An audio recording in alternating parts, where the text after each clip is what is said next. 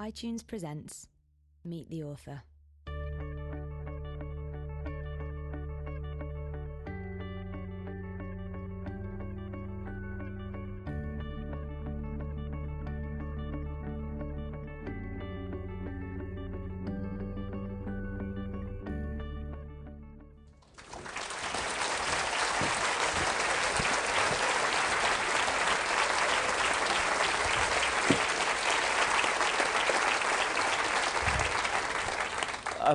Welcome everybody to this event, which the Open University has made possible, and which will be preserved for some kind of posterity by Apple iTunes, which is wonderful, inexplicable, but nonetheless a fact. It's my enormous pleasure to introduce Alexander McCall Smith, about whom I need say no more, except that he's here. He's most welcome, and so are you. We said as we walked along that we would talk about absolutely anything, which we will. But we should mention the fact that you've written another book, which you seem to do, as far as I gather, every second week. Now, Corduroy Mansions, of course, which is set in London, in Pimlico, in a wonderfully weathered arts and crafts house, weathered like the face of one of the characters who says, weathered in a National Trust kind of way. Yes. And I always think Sandy weathers in a kind of National Trust sort of way, one of our finest ancient edifices. This book, of course, in the way that you pioneered in The Scotsman, was serialized in The Telegraph, and it occurs in short episodes, a magnificent little tableau, where we follow the characters in a kind of an Archer's sort of way. You love this business of the crisscrossing of people, don't you? Yes, and in fact I was rather surprised at just how much I love it, because I started doing that when I did the Scotland Street series in The Scotsman, and I didn't realise how extraordinarily addictive it would be from the writer's point of view, being able to enter the lives of a whole cast of characters and bring them together, let their lives intersect, and then move on to the next bit of action, or in my case, inaction. Nothing really happens dramatically, and well, so... Yeah, I suppose, you see, what I want to know, for example, I don't think it's a question of spoiling the suspense, is it? I mean, we do know that in this book, a dog, a Pimlico Terrier, yes, eats a poussin, not a chicken, a painting. Now, it's a small poussin, but nonetheless it's a poussin. Now, did you know when you began that the dog would eat the painting? No, not at all. I'm sorry if I've spoiled it for anyone. I didn't. That came as a tremendous surprise. Nor do they if they haven't read it yet. I was really quite shocked, Jim, yes. when this happened, because I hadn't... It's a terrible thing to do. I know, and indeed when I started writing writing Corduroy Mansions, I didn't know that there'd be a dog. The dog came in.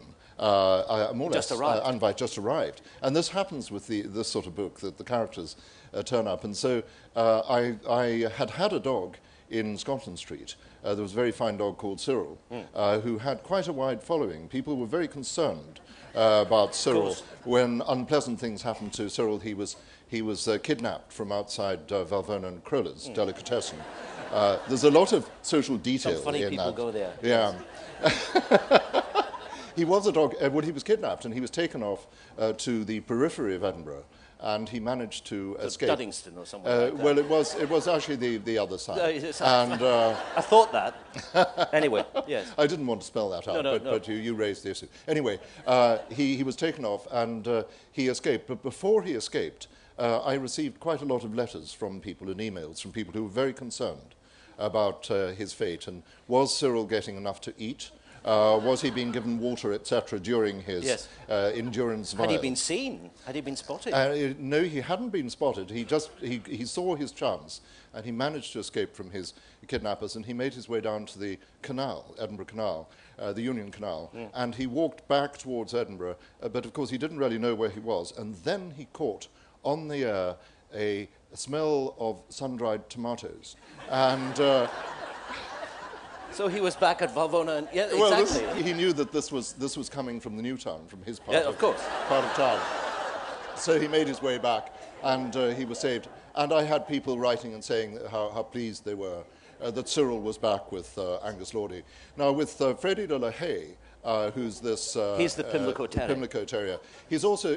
Pimlico Terrier is quite an unusual breed. If you Google it, you won't find much information on them. They have another name, which is a Simpatico Terrier.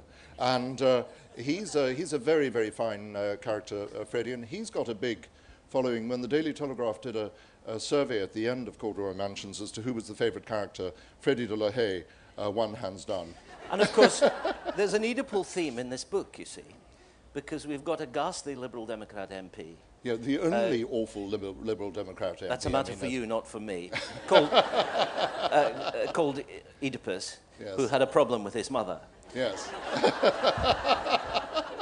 The late Willie Rushton, you know, a wonderful man, used to have 3 rules for life. He used to say, never visit a doctor if the plants are dying in the waiting room. Never go to a dentist with blood in his hair. And never consult a psychiatrist who's accompanied by his mother. Now, if you read Corduroy Mansions, you'll discover there's an Oedipal theme running through, and it infects the canine part of the book because he has a split personality. Yes. He lives in 2 places. That's the nature of the Pimlico Terrier. Yes. He doesn't know who he is, and he's got problems with his parentage, I think, hasn't he? Freddie de la Haye. Yes. Yes. Many dogs have that problem. They don't really know where they come from, and that's why dogs. Or indeed, in case of Edinburgh dogs, where they're going. Where they're going. Yeah. Dogs. Actually, I'm interested in observing dogs, and that's why dogs actually occur in these books quite a lot, because dogs are observers of our human affairs. And if you look at dogs, they're desperately keen to find out what's going on. They see humans rushing around, and clearly there is an agenda, dogs think.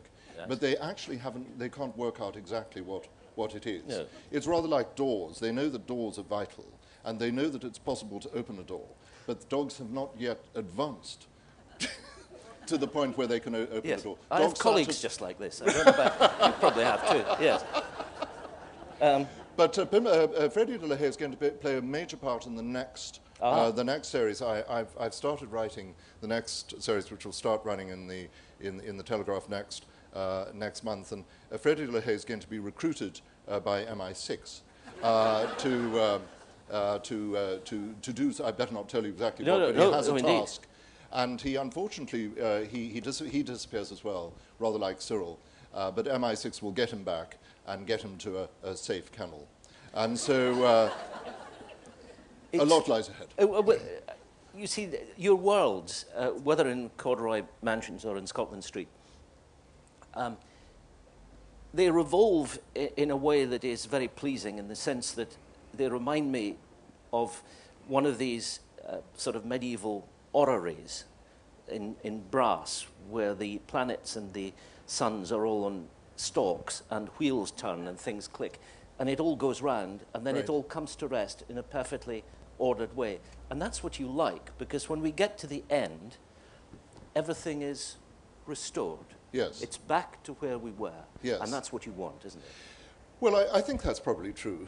That raises profound issues. I think you're quite right. But I think that it probably is what I want, and I think probably it's what a lot of people actually want out of the world, that we see a world which for most of us is sometimes somewhat chaotic and certainly often distressing. The world is in many respects a vale of tears and always has been. And so we contemplate that, and I think that we feel an intense desire for order, for resolution. Resolution in particular, I think, is something which is very, very important to us.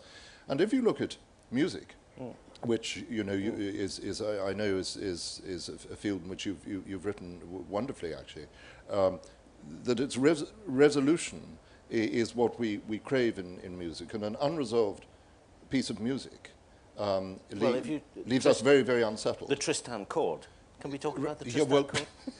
Excuse my ignorance. But I mean, here we are, 3.5 hours of an opera where there is one chord, maybe the most magnificent piece of orchestral writing of one chord that there's ever been at the beginning of Wagner's opera. And 3.5 hours later, it is resolved. And the entire thing consists of waiting for the resolution. Waiting for the resolution, yeah. Well, I think that's what we want in life. We want resolution in life. And I think that often we find that resolution doesn't occur because that's not the way the world is, and that things are left untied. And in a fictional universe, if you can actually create a sense of resolution, restoration of order. Auden talked about that with the crime novel. He said there's a very, very strong sense that we have that justice must be done, that the perpetrator, the malefactor, must be found and punished. And that's why we like the crime novel, the conventional detective novel, because it wraps things up in that sense. Do you read a lot of crime fiction? I don't read a great deal, no, of crime fiction. I sometimes described, I mean, obviously because of the #1 Ladies Detective Agency books, as a writer of crime fiction, which I think actually is a misdescription. It is, isn't it? Because I mean, it's a detective agency, but of a very peculiar sort. It's a very peculiar sort of detective agency. But actually, the point is that if you said to virtually every writer of crime fiction, do you write detective novels? They will say, no, not me. No, I write novels. They have a sort of crime theme. But yes. I mean, we were talking to Ian Rankin just before we came in, and if you said to Ian, do you write crime fiction, Ian? He'd say, no, certainly not. Rebus just happens He'd to have a hard job making that one stick, actually. but there we are. Yes. It's interesting. Let's go back to the dog and the painting, because I'm interested that when you began, although it was written in segments, and like Dickens, you wrote week by week. Right. Woodhouse, for example, and we've had this conversation before, but I can't read you and enjoy the way you write. I read your piece on haggis in the New York Times only the other day. All right, thank you. It was a wonderful piece. It's got a Woodhouseian character to it. Now, when he planned one of those wonderfully intricate, it's just after lunchtime, comic plots, he knew precisely when, Honoria Glossop was going to do what it was, and they were going to stick the needle into the hot water bottle, and so on, and Madeline Bassett, the woman whom God forgot, was going to do, etc., etc. He knew precisely before he began. Yes. Now, you don't. No, not at all. You take off. Yes. And the characters are invented as you go along. You think, well, why don't we have somebody like the man who's almost killed by the Morris Traveller and the electric shock? Terence Moongrove, yes. Yes, I do. I mean, I don't really plan my novels very, very much in... you don't need to be embarrassed saying that. It's all, I'm sure Tolstoy Well, I'm did hoping that. You wouldn't say, well, it shows. I mean, I don't really plan them very much in advance. I have a general idea of what is going to happen in the book. And so, there may be, in fact, be 3 or 4 specific ideas of developments. Collisions. And exactly, but I don't actually really have a very organized structure for it. And of course, many things happen in the books that I hadn't anticipated. In many ways, Edinburgh has been a gift to you, hasn't it?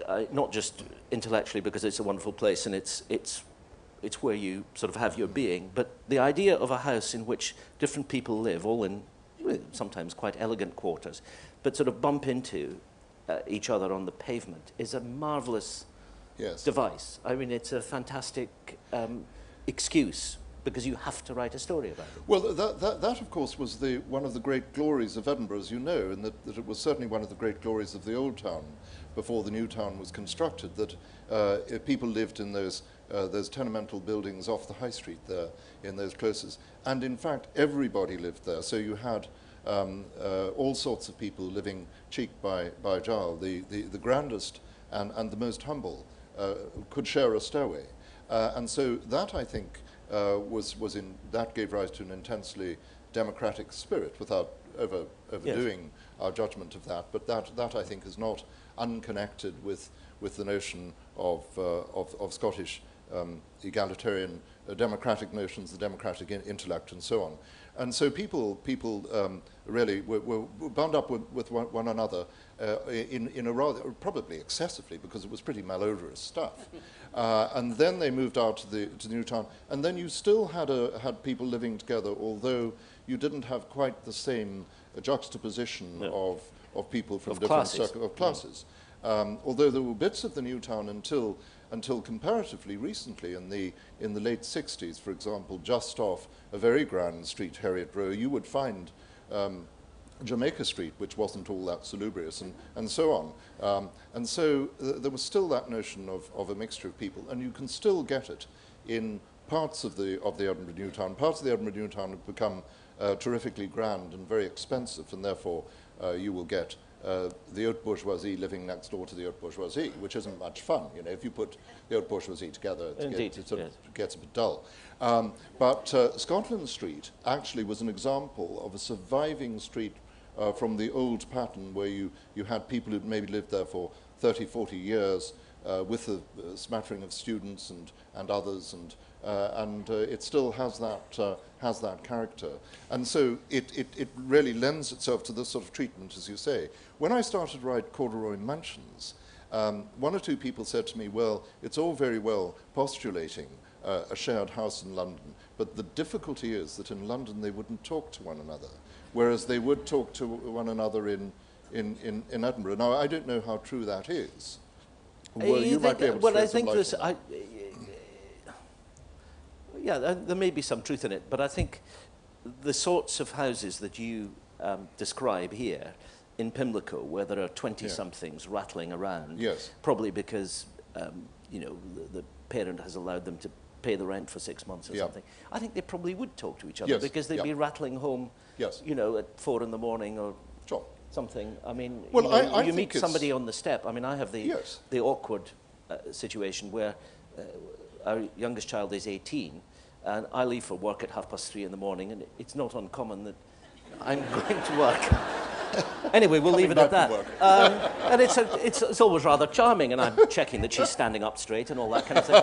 Rather like the old police station, can you walk along this straight line? Anyway, then we have a cheery hug, and then, I go off to work and she goes to bed, and that's life. So, one does talk to people who live in the same house from time to time. No, I think that seems to me quite accurate about Pimlico in the sense, I think that's how it would work. Well, I'm delighted to hear that. But they are... they're empty-headed, most of them. Well, yes. Except the dog.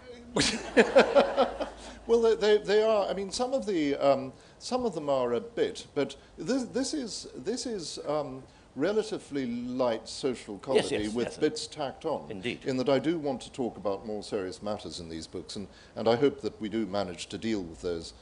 Even serious questions. Serious questions. Even I'm just trying to think of any that we do deal with in Corduroy Mansions. You're welcome to anticipate your next question. But I think that you might describe them as a bit empty-headed, but they have inner lives. William French, one of the main characters, the wine dealer, he's a man who's looking for something, and he does have ideas, and I think can't find it. Well, he can't quite find it, but that I think is probably quite important from the fictional point of view, because I think that if you look at a lot of the characters that I write about, they never quite find what they're looking for, and that, of course, is the story, effectively, because if you had everybody... It's the story of the Vale of Tears. Yes, if you had everybody finding what they wanted in the first 10 pages, then there'd be no novel. So we have these people looking for things. Dee downstairs, who's the health food vitamin expert, with this great interest in colonic irrigation. The man with the marble stuck in his intestine for several decades is one I enjoy. I know, that's a terrible thought, isn't it? Well, it's only a marble. And you see, the colonic irrigation is such a silly thing, and yet it's a big threat in this book. It's about the biggest threat in any of my books. Yes. We don't go in for serious stuff, but the threat of colonic irrigation is really quite intense. Indeed, it doesn't bear thinking about it. Could you write an angry book? You're not an angry man. Probably couldn't. I mean, I suppose I could. I don't know how authentic it would be. I think that if I tried to write things other than those things that I already feel comfortable in writing, I would feel that I was trying to do somebody else's job in a way. It's a very interesting word, authentic, isn't it? Do you think that there is an authenticity about an author that communicates itself to a reader? I think there probably is. I think that most authors are probably relatively, I suppose, truthful to their muse. they're writing what they want to write. I think that sometimes you read a book and you think the author doesn't believe in this, and I think that shows, and those books often don't make the first hurdle. I remember reading about the advice that was given by the publishers of Mills and Boon romantic novels, that if you want to write one of these things, because many people feel that they can establish their fortune by writing a bodice ripper, and they say you actually really have to believe in this. Stop if you're thinking of doing this in a cynical way. You really and they think and they think you can, but you can't. And that's right. And they say that it will be quite apparent that you actually don't believe in any of this romantic stuff.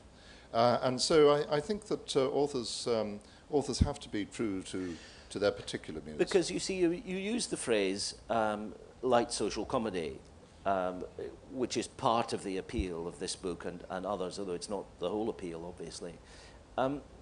But it's interesting that even if you're writing in a way which is designed, above all, to create a bit of fun, to amuse, to challenge, to engage, and in the end to satisfy, it's nonetheless a wearing process for the writer. There's a kind of nakedness involved, isn't there? Yes, it is. I think that writing is quite an emotionally exhausting exercise. You're actually engaging in a very, very public conversation. And even a private conversation can be emotionally exhausting.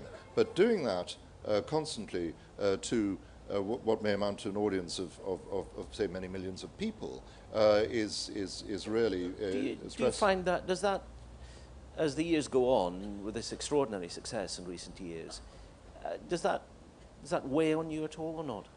It does weigh on me in the sense that I'm very conscious of the responsibilities associated with it, without trying to sound too formal or pompous about it. But it actually is a terribly responsible thing. I find I've learnt that lesson after it happened to me. I wouldn't have understood this before it happened. You can't understand it in a vacuum, can you? That's right. I think one might theoretically say, oh yes, we see what you mean about it. But actually, until it happens to you, you don't really grasp the full significance of creating characters that other people become very emotionally involved in. Even if they're a dog? And even with the dog, well, you see, the dogs are the interesting, yes. The fact that these dog characters, who were always I'd intend to be fairly peripheral, actually for many people are really very, very important. That's quite a thought. Mara Matsui is an example of that, in that when I created Mara Matsui, I had no idea that I would be embarking on that sort of conversation with a very large number of people who actually really, they know Mara Matsui isn't real, but they sort of believe in her, as indeed I sort of believe in her. So we're all in the same boat, in a sense. I'm not distancing myself. I'm not saying, oh, well, I know that she's fiction. I have exactly the same approach to my characters. They are real for me in a way in which I would hope that they're real for the readers. There's a mystical quality to this, isn't there? You have to believe in things that you know are not real. Yes. To a degree which goes beyond the normal rational limits. Yes. Of how we think about daily life. Well, exactly. I think that you touch upon a very interesting thing there, that in a sense, when you're writing about a fictional world and creating these characters, you're actually participating in a joint exercise of belief, in a way, which is not 100 miles away from the way in which one might approach, say, a ideological or religious position. For example, it's possible to subscribe to a religious belief and say, well, I don't really believe this, but I believe that it's important that we should participate. Or I don't believe this and that about it, yeah. But there's enough there. It's what you have writers in that field who talk about the discipline of orthodoxy in whatever faith or denomination it is, as being something which in itself really has a meaning beyond the meaning that people will put on the various bits of it. Exactly, and indeed it's the symbolic power of the particular beliefs that actually really can become quite important. So I know that Mara Matsui, for example, does help people. I get letters all the time from people who say that they've been helped, and she's interceded. She's interceded. Well, yes, without getting too too far down, too far down that line. But if that's the case, I've got no problem with that. I'm perfectly happy to accept that. And so, for example, sometimes I get very, very moving letters. I often get very moving letters from people who've perhaps had something terrible happen in their lives, and actually they've read about Mara Matsui, and I will often write back and say, Mara Matsui is thinking of you, or something like that. Now, that may sound corny, but actually it's a part of the joint. But it's not that different, is it, from, and we've talked about this before, where you, growing up, were fortunate to be given a lot of poetry to read, a lot of wonderful fiction to read, which you took to, which became a reality to you, particularly when you were living in Africa. Yes. And that was obviously something that convinced you of the reality of the fictional.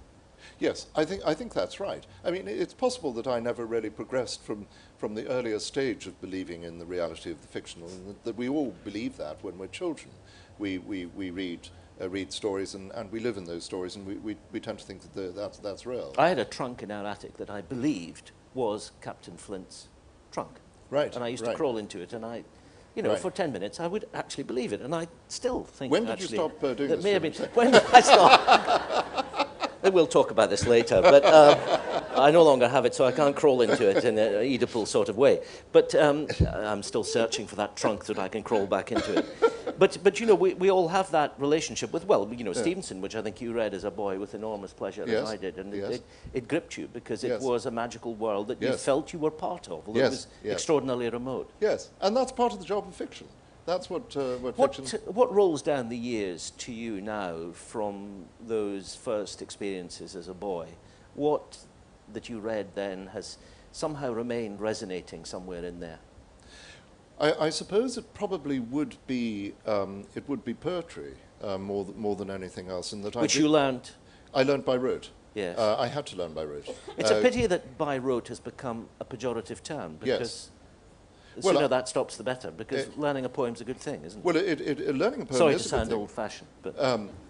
learning a poem is a good thing because it actually stays with you in this life, and I think that one can get great comfort from poems, remembered poems. The problem is it's difficult to remember them.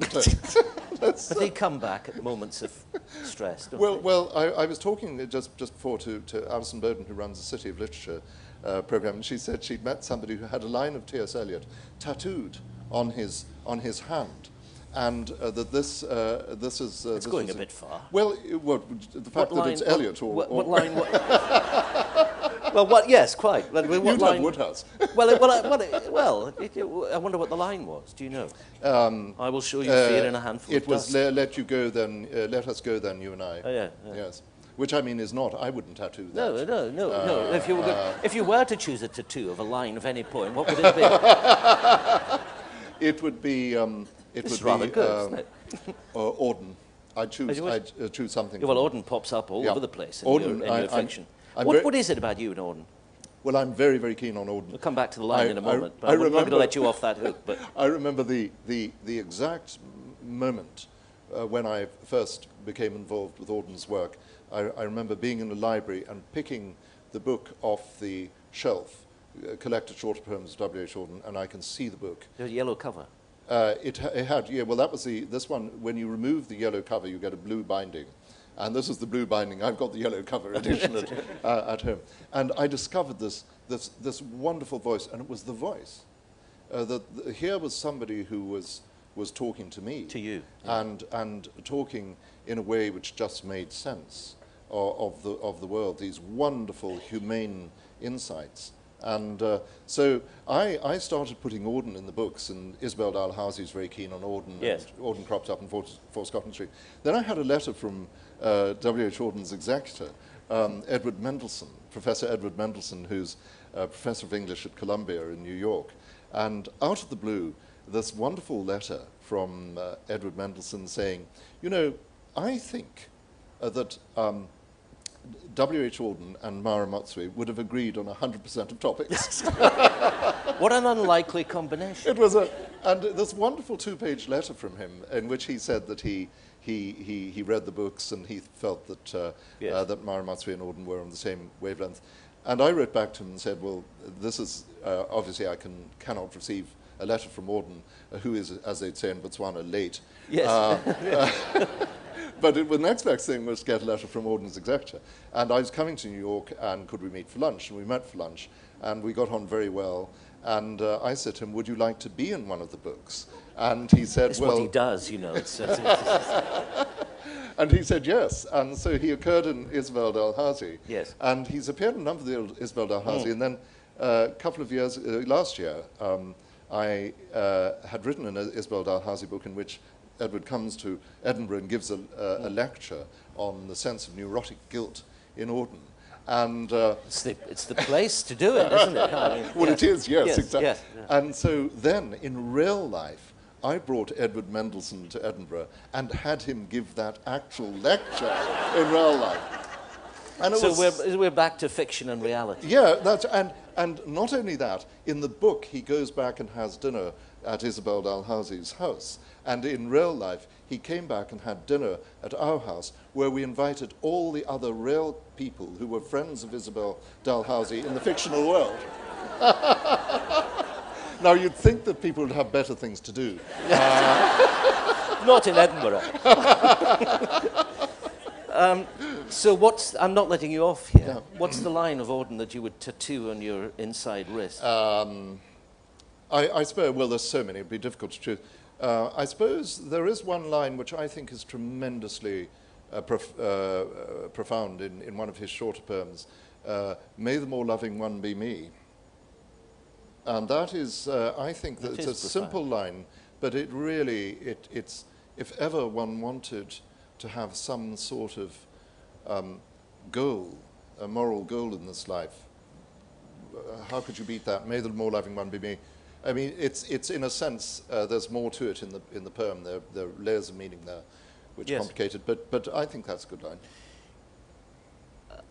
I wouldn't want to suggest that you see yourself as a moral novelist, somebody pursuing a cause. Maybe you do, but my question's a different one. When you write something like Corduroy Mansions or the Dalhousie stories or any of them, or whether it's Myra Matsui, do you see yourself as in any way defending some kind of moral order, or supporting it, or holding on to it, or caring for it? Yes, I probably do. I don't have a political or moral agenda in a sense with the books. In that I don't sit down and say, well, this is what I want people to think about.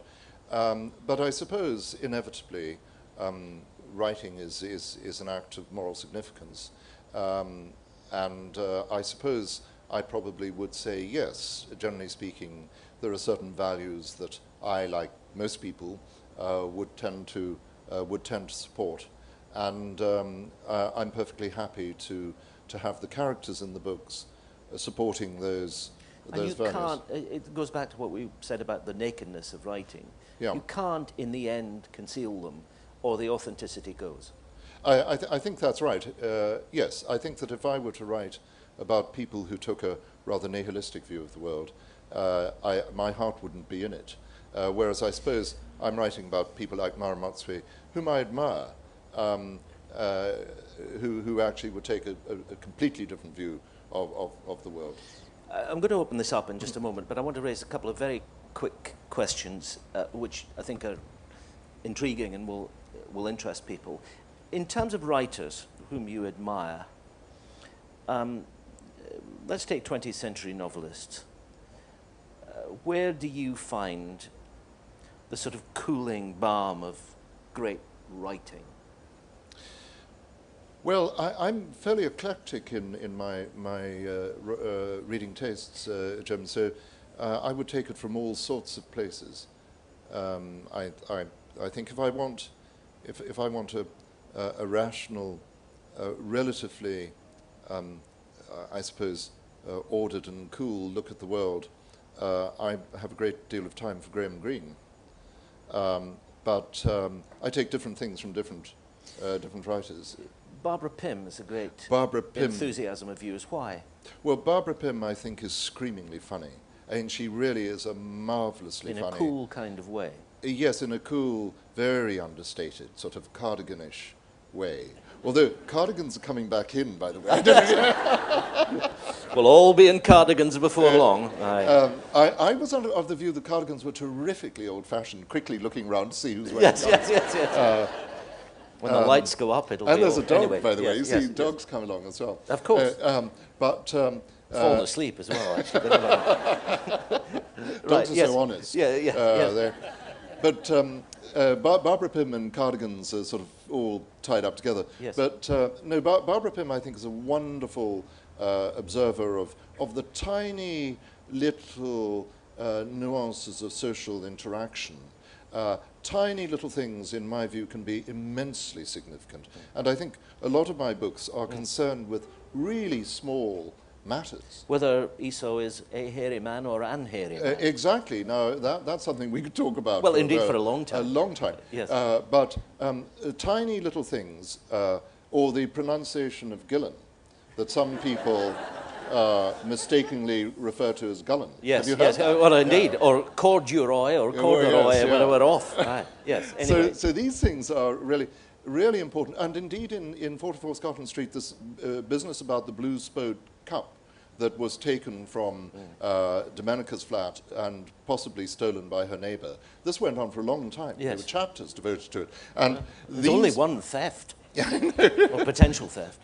So these things are, in my view, very, very important. And Barbara Pym, I think, is an absolute master of that ability to find the pathos of human existence in very, very little concerns, in the interstices of bigger events. It's there.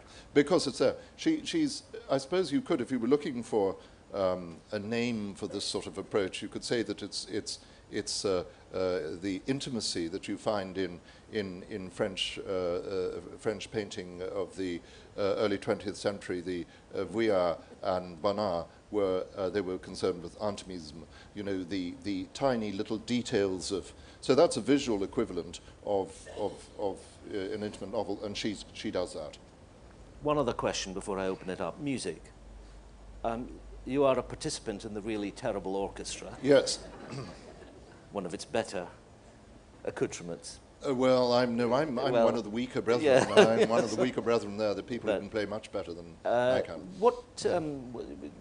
When you're writing and you're in need of solace, help, a little bit of assistance along the way, what do you like to have bubbling along underneath? I do, in fact, listen to music when I write. Some people are very sniffy about that. Some writers say, you can't, it gets in the way of the words. But do you actually play music when you write? Do you? I suppose if you're writing about music in particular, that might be problematic. Yeah, I was so far behind with the deadlines and stuff. Right. I couldn't afford to. Anyway. But I do have music playing in the background. But yes, that would be, I suppose, yes, ordered, elaborate. I have will listen to Mozart, but not all of Mozart, I mean just particular bits. Piano concertos or what? So, well, I actually listen, when I'm writing Isabel Dalhousie, I will often have playing in the background one or two pieces, which I will then play possibly for hours. Yes. It puts me in a particular mood. And Soave Sil Vento from Cozy is to me the most wonderful, wonderful piece of music, and I refer to it from time to time in the books, but it's often playing in the background because it's such a gorgeous piece of music. and it's got such a wonderful message. May your voyage through life be an easy one. May but the of winds course, be. It's an artifice. Well, yes. They know that's the great thing. Yes. I mean, when this trio begins at the end of Act 1, he participates in it and he knows it's all a game. And there you are. I know. I don't like to. No, it's utterly authentic. Yes. Well, I suppose that, the problem is you can deconstruct things as you've just done. Well, I'm not in favour of deconstruction. No, it's the Oedipal complex coming out again. It's a wonderful... Look, we're not going to have time for a long conversation unless we do it now. So what I'd like to do is to ask the roving mic to do its dread work. And if anybody wants to stick a hand up, we'll get the lights up and see all the cardigans, which will inevitably, not to mention the dog might even wake up. Yeah, there's one here. Wait for the mic to come, and then just keep those hands going up, and they will materialize as they do out of the darkness. Thank you. Hello. I've just finished The Unbearable Lightness of Scones, which was a wonderful title. Thank you. And this is a very frothy question to start everyone off. Right. It's appropriate for a light scone, yes. But indeed, yes. And, well, just as an aside, I was astonished with what happened to Lard O'Connor. I won't say what happened in case people haven't, but it was an astonishing moment. But the question is, there are a few really hilarious references to the use of moisturiser throughout the book, which I thought were so funny. And I just wanted to ask you how you'd observed if you'd observed an increase in the use of such products and why they were there. That's so tactfully put. I think if we had thought beforehand as to the range of questions that we might get, the increased use of moisturiser probably wouldn't be one of them. Anyway, yes, answer, please. Well. In fact, come on, give us an answer. I'll get to the real question in a moment. But yeah, moisturiser is discussed because that was a topic that I'd become interested in. I think I was given a bottle of moisturiser by a niece of mine, did it have a message attached, or was it just? Well, it was. It was actually. So I did start to apply it. And I found actually it feels very, very nice when you've got moisturiser. And then I bought a wonderful electric razor, which has got a reservoir of moisturiser. Jim, you must try. I'll give you the name of it. We'll talk afterwards, yeah. And you press the button, and it moisturizes you. As you go. It's terrific, yes. Oh, it's really good. Oh, there's a column in this. Right, okay. We're like the two old men in the Muppets, saying that. And it's jolly good. Yes. Well, someone like you who gets up at 3:30 in the morning, it's terrific because you'd be sort of searching for your moisturiser in the darkness, and you'd just get your razor and the moisturiser would come smart myself through. before I meet my daughter coming in after That's the night right. out. So moisturiser was yes, we had great fun with it, and actually I had even further fun. I was being interviewed. It wasn't live, but in the US. And I was being asked all sorts of tremendously complicated and weighty questions. And at the end of the interview, while they were still filming it, I said, well, there is another issue that I'd like to discuss. And they thought I was going to come up with some other observation. I said, I'd like to discuss the very, very thorny issue of whether men should actually use moisturizer more. And they filmed the whole thing, but they promised not actually to show that bit of the... Who's anyone else here? Is there a hand up? Yes, here. We'll get a mic. That one will come over to you. And then just keep them coming up. So. I'm a little concerned by the fact that you've now moved to London with your work. Are we going to come back to Scotland Street and Africa? Because I'm dying to know whether Bertie eventually murders his mother. Oh, Excellent, thank you. Well, yes, the answer is that I'm going to continue to write. There'll be a new Corduroy Mansions this year, but there's also going to be a new Scotland Street. And Scotland Street will start in The Scotsman in October, and then it'll come out as a book next year. And I've already written the first 25 chapters of the next Scotland Street. Bertie Now, poor little Bertie, he's actually grown no older. He's still 6, and he's still got his mother. I was in Australia recently, and somebody stood up and said, could something really unpleasant happen to Bertie's mother? And I said, well, I felt I really couldn't do that because I didn't want Bertie to suffer. So, however, I did speculate. We did talk about what sort of accident Irene could have, and we decided it would be a floatarium accident, that she'd get into the flotation chamber and they would have made a mistake with the Epsom salts. And she'll sink. But we now know that whatever happens, it won't be that. Or he wouldn't have told us. Well, that's well. Poor little Bertie. He's joined the Cub Scouts, as you may recall, in the last volume. He joined. So he's got to begin to grow up. Well, no, he lied about his age, as like a volunteer in the First War, saying, yes. And he said he was 8, and in fact he's only 6. But he got into the Cub Scouts, and then he discovered that Olive, this detestable little girl, had joined as well. And another little boy who's I'm going to develop as a character a bit more, Ranald Braveheart McPherson. Yes. We're going to see a bit more of him. But Bertie, without giving the whole game away, Bertie's going to go to a Cub Scout camp. And his mother's going to go as well as a helper. To chaperone him against the Girl Scouts over the hill. Yeah, we've all had that experience. There's a hand at the back there. She's Violet Elizabeth Bott, isn't she, really? Olive, yes, she is. Yes. She's dreadful. You like the William books, don't you? I love the William books. I read every William book there was. I really enjoyed it. It was a distant world. I mean, sitting in Africa and reading about William. Yes. No, it was wonderful. Yes. Hello, two-parter. Firstly, are deadlines your friends or your enemies?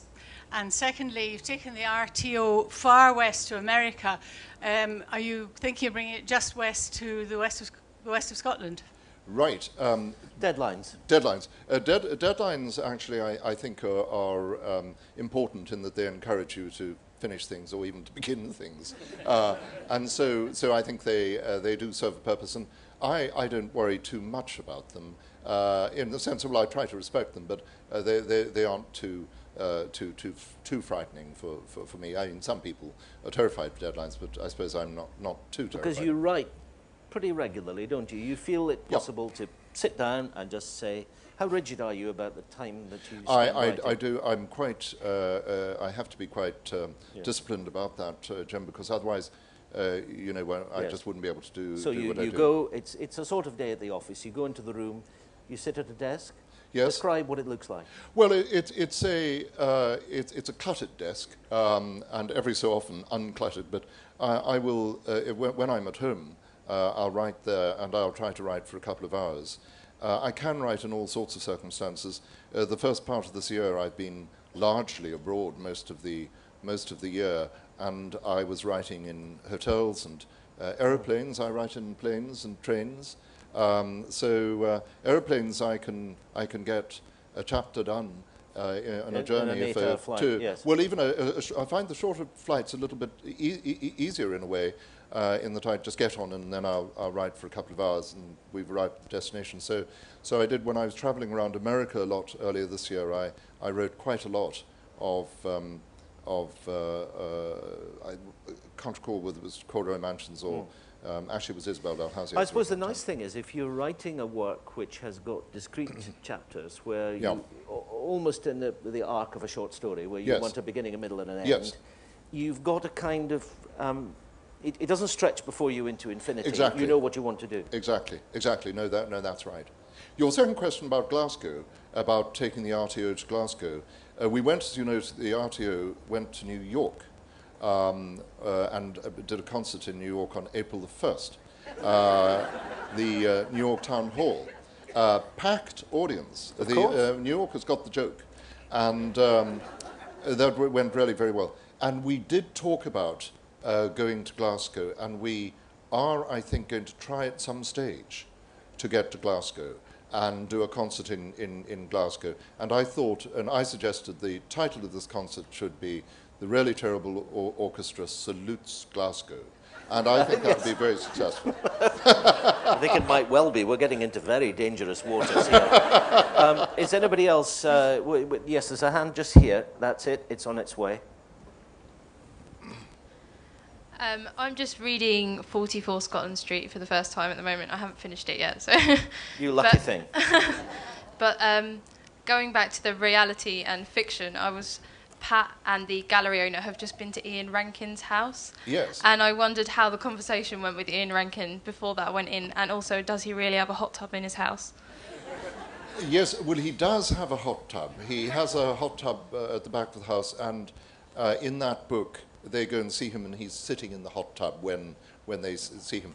Ian is my neighbour, two doors away, and so I said to him that I was proposing to put him into Scotland Street. Was that all right? And he said yes, it was okay. And so then I put it, and I showed him the episode before it was published, and he comes out of it quite well, in the sense that he behaves rather well. And he said to me, "I would never behave so well." And then I had him in the last Scotland Street, Bertie, when they're doing their navigation exercises in the meadows, they come across the Royal Company of Archers, shooting for the Golden Arrow. You know, the archers really can't shoot for toffee. No. And they shoot the Ian Rankin.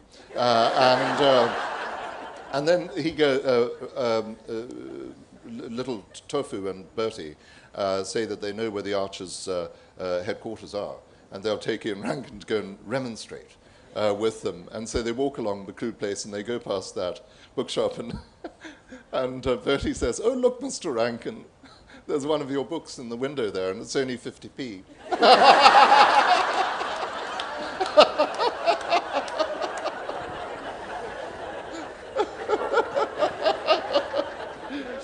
All authors have had that experience. He doesn't need to worry. Is there anyone? Who else? Yes, there's one over here, and then we'll gently and elegantly reach a sort of coda. Before I came across your lovely novels, I had encountered you giving ordinary lectures up the road at the law faculty. Oh. I noticed that you dedicated one of your books recently to Professor Mason. Yes. I wondered if you missed the law, I suppose, and whether you'll ever make another appearance at the Old College. Well, thank you. I do, I suppose, miss what I used to do before, but not all that much, or not too much. I do miss Professor Mason, of course. Well, he's still doing it. He's a wonderful character, Ken Mason, as I can see you agreeing with me in that respect. And we worked together very well over many, many years. And there's Ken, who, without giving away his age, but it's somewhere around about 90, still working actually a full day, which is terrific, a very distinguished medico-legal person, forensic pathologist. So, as to whether I'll ever go back, the answer, I think, is no, actually, because you get very, very rusty very quickly. You forget virtually everything you ever knew, such as it was about a particular subject, I find extremely quickly. And so I think it would be unwise to try to go back. Do you think you'll still be writing when you're 90? Well, if I'm spared, I would hope to continue writing until... It will just continue. Because yes, I think so. It does seem as if it's become, you've been writing for many, many years, but of course in recent times you've had an extraordinary worldwide success. But writing to you isn't a business, it's something that just seems to be absolutely natural. It's like conversation. Well, it's, yes, I suppose... I'm not saying it's easy. No. Well, if it were a great effort for me, and if I found that I was sitting there saying, "Oh, heavens, I've got to write," then I think I might be tempted to stop, or perhaps not do quite so much. But it's not really like that, and in a way I don't actually have to think about it. I go into a sort of trance, and I'm hardly aware of my surroundings, and it's just comes straight out.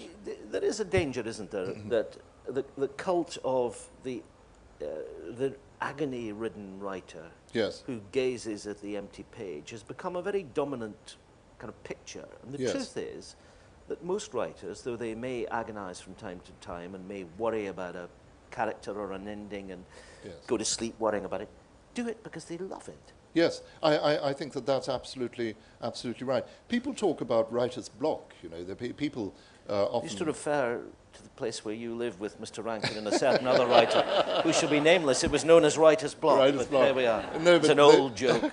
They go on about the psychological writer's block, and I'm often asked at events, people say, do you suffer from writer's block? And the answer is no. I think writer's block is a condition which has really been rather exaggerated. And I suspect that people, when writers do appear to be suffering from writer's block, they're probably just mildly depressed. That's all it is. Or alternatively, they've got nothing to say. I mean, that's the last possibility that writers ever actually visit when they say, if they say I've got writer's block, they would never say I've run out of ideas or I haven't got an idea in my head. It's medicalizing the condition, writer's block. You don't suffer from writer's block, do you, John? No, I suffer from a plethora of deadlines of various sorts. Yeah. Whether they're in broadcasting or in writing. But I was saying to somebody the other night, when you leave university and you do your last exam, you think that's it. I've done that, and you realise, whatever it is, 40 years later, not quite, that you're still doing the same thing. You're writing to deadlines. You're producing. You're having to be there. I occasionally have dreams that I'm doing an exam in a subject that I have no idea. Oh, yeah. We all do this, don't we? Yes, exactly. Or as I'm at a party in my pajamas. Do you have that one? That's another really awful one. But writing the exam, it's in mathematics or something like that, and you haven't got the first clue what it's about. My nightmare used to be, when I was presenting The World at One, which was then done from Broadcasting House, I was standing at the bus stop outside the Treasury in Whitehall, because I worked at Westminster a lot, and the rain was coming down, and I was waiting. There wasn't a bus, and I looked at Big Ben, and it was 5-1, and I would wake up absolutely shaking, and I would know, it's that bloody dream again. But it was still going on. Yeah. So you have them too. Good. It's very nice, isn't it? But you can assure us, as we come to the end of this wonderful hour, which, as I say, the Open University facilitated, which is marvellous, and which you can get on Apple iTunes, that the bubbling brook, the clear water that is flowing out of the rocks or wherever and covering these pages shows no sign of drying up. Well, I hope so. I hope that's the case. There's no sign of it in your own head? No, I don't think so, not at present. So, but I don't want to... Nemesis is always stalking around, and one has to be careful about what one says. One has to be careful about what one says, but we'll take that as a guarantee. Ladies and gentlemen, can I say that I've shared, I think, with you the privilege of talking to Alexander McCall Smith. Thank you very much. Thanks, Bill. Ever just lovely, as ever.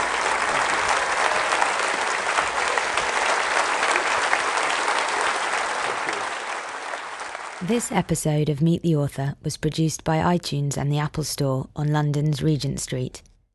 To purchase the audiobook or listen to more episodes in the series, click the link below or search for Meet the Author in the iTunes Store.